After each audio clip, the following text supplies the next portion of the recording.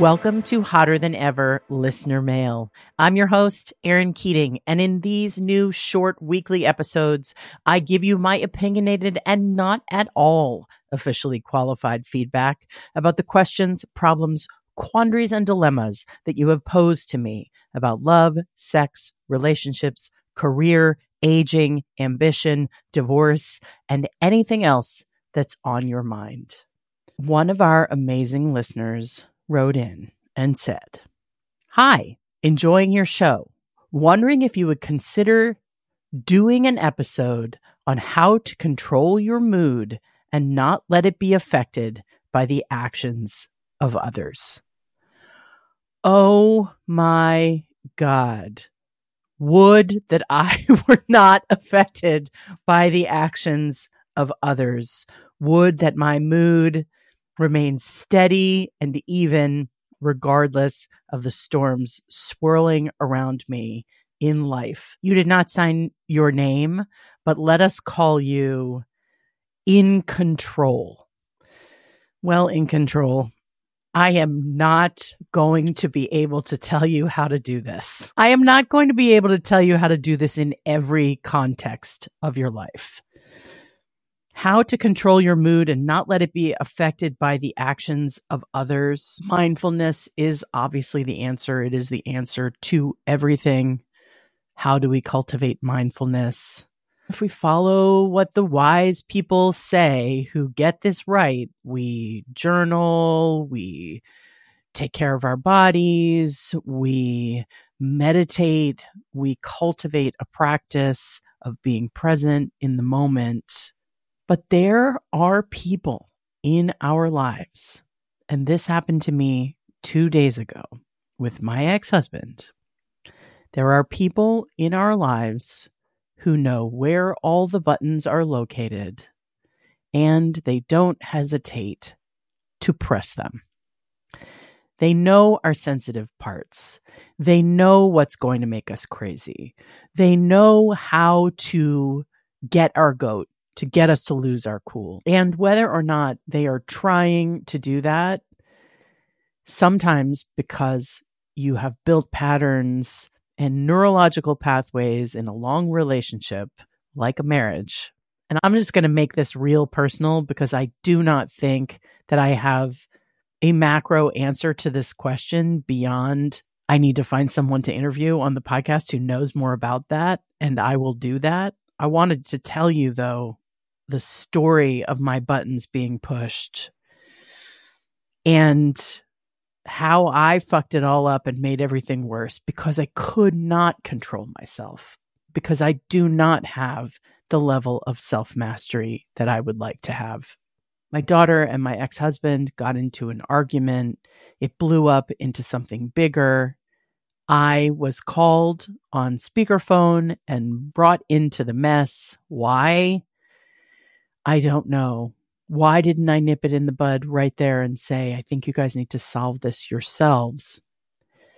I allowed myself to be pulled in by the magnetic pull of historical drama in this dynamic. And my ex blamed me for my daughter's behavior, which is his way. He likes to make it my responsibility. He likes to pull me into the mess. And I allowed it to happen. 1, I picked up the phone when I saw him calling. 2, I picked up the phone without preparing myself for what might be on the other end. And I think there may be something to this, the idea of preparing yourself when a triggering person reaches out to you. Is there something I could have done? Is there something you can do in control? Is there something you can do to prepare your nervous system for potential conflict? Yes, I think there is. I think there is. In 12 steps, I learned that you could just say a prayer before you walked into a potentially stressful situation. I used to say a prayer before I would walk into a meeting with someone who I wanted something from at work.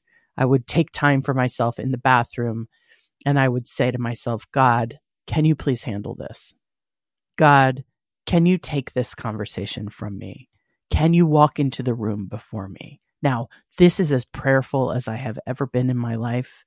And I was able to do this when I was deeply in touch with my relationship with my higher power. I am less in relationship with my higher power these days, but fuck, do I not still use this sometimes when I am scared of a conversation, when I am nervous. When I was going through mediation in my divorce, I would say, God, please come into this conversation with me. So I think one thing I could have done to not get triggered and to control my mood and not let it be affected by the actions of others, or this one particular triggering other in my life, would have been to say to myself, God, be with me in this conversation. God, help guide my reactions. That would have required stopping down for just a second before I picked up the call. And that is what a relationship with the universe or something more spiritual, bigger than ourselves, that pause, these practices of meditation and prayer and journaling and all these things that I use very much in fits and starts and intermittently. I think like a lot of people, I am no paragon of self-care practices, but I am aware of them. And I know that when I have used them more, I have been better. I have felt better and I have been less reactive. So if I had taken a second to acknowledge to myself that these phone calls don't always go well, and if I had reminded myself of my boundaries and my limitations, of the fact that I am divorced because I am no longer interested in having conflict with this person, and that I am in charge of myself and my life and my communication, if I had been able to insert even a half second of pause, I would not have reacted in the way that I did. I am a work in progress.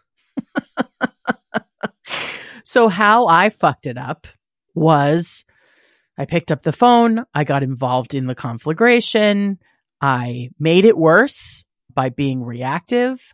And when my ex blamed me for the conflict he was having with my daughter, our daughter, I flipped. I felt the button being pushed and I felt the circuits connecting and I started yelling. And I'm not proud. I am not proud of being this reactive. In fact, I am fucking embarrassed. I'm 52 years old. I left this relationship, and yet I'm still in the throes of disentangling from the circuitry that was created in this relationship, right? So I made it worse.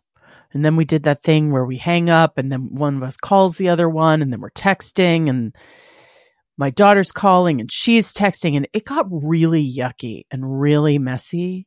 And I made it worse because I was not the master of my emotions. I was not in control of myself. I was not thinking, how am I making this suck for my daughter? How am I making it even more challenging for them to have the relationship that I want them to have, which is happy and harmonious? Oof. God, it's so embarrassing. And then after the fact, once I have said to him, I'm not talking to you anymore, once he has said things that I cannot accept having someone say to me, once that happens, then I'm just in my head with it. Then I'm replaying my behavior. God, and look at all the time that is passing that could be spent doing something more productive, feeling good, feeling happy, doing things to take care of myself, my business, my family, my life. But when I behave in a way that I'm not proud of, when I'm not in charge of my emotions, I let it take up a lot of space in the aftermath. I churn over it. My nervous system is all messed up.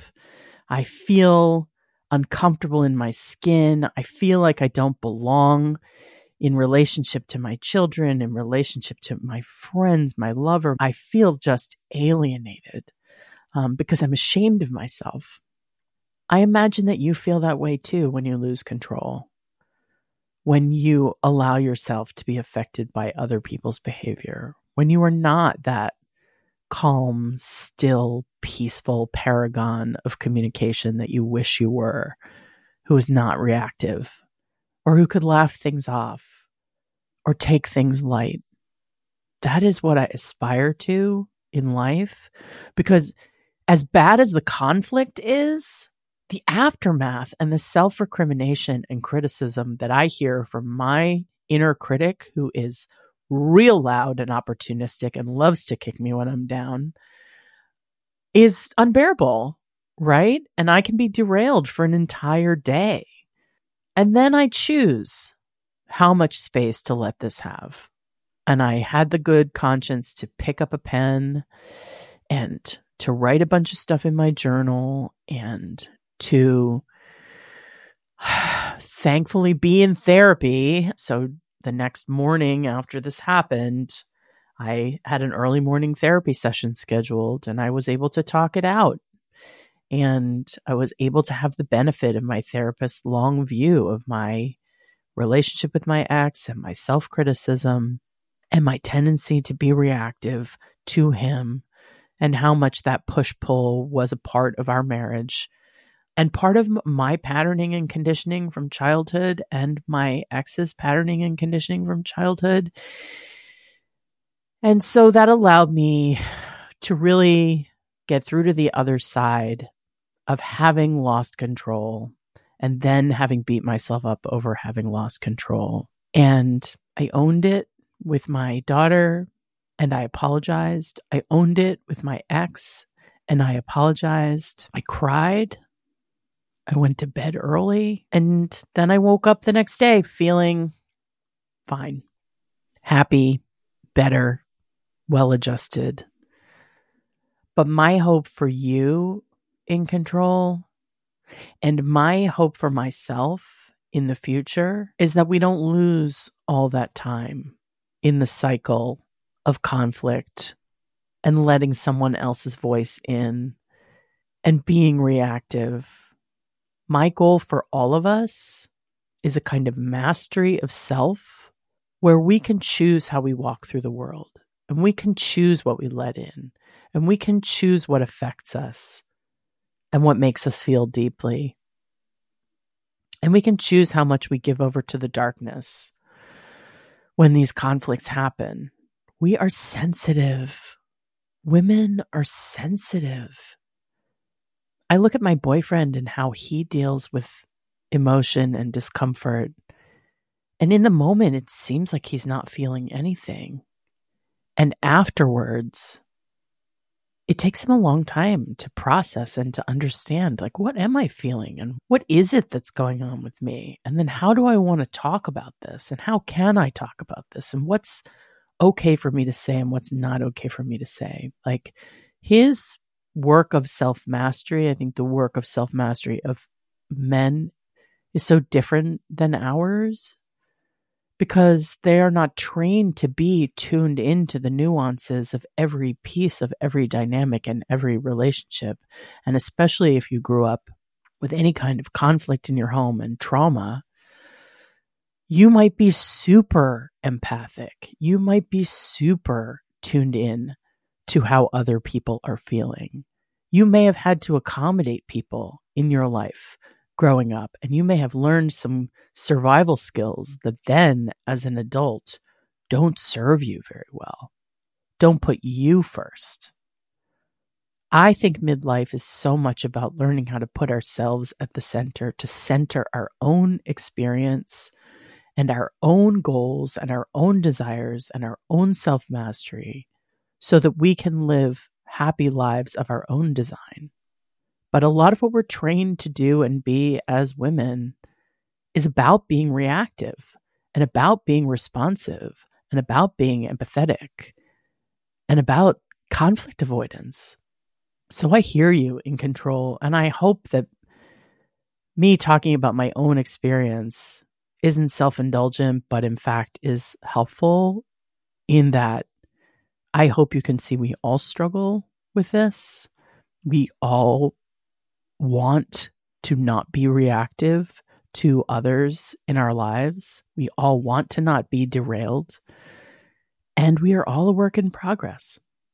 We are all a work in progress. But let's put some structures in place in our lives that help us to work through these things as quickly as possible and to anticipate when we might need a little extra support from the universe or whoever we're calling on in that moment before we pick up the call, before we walk into the room, before we have that interaction, if it's possible to preempt things in a way to take care of ourselves, not just to steal ourselves or to prevent something that will happen. We can't prevent what's going to happen with other people, but we can know when we might need a little extra support because we're walking into the lion's den or we're walking into a potential conflict situation. I hope this is helpful for you. I really appreciate this question, and I'm going to look for someone to interview who can help us both. Thanks for listening to Hotter Than Ever Listener Mail. How can you ask a question that I am either successful or unsuccessful at answering? I'm so glad you asked.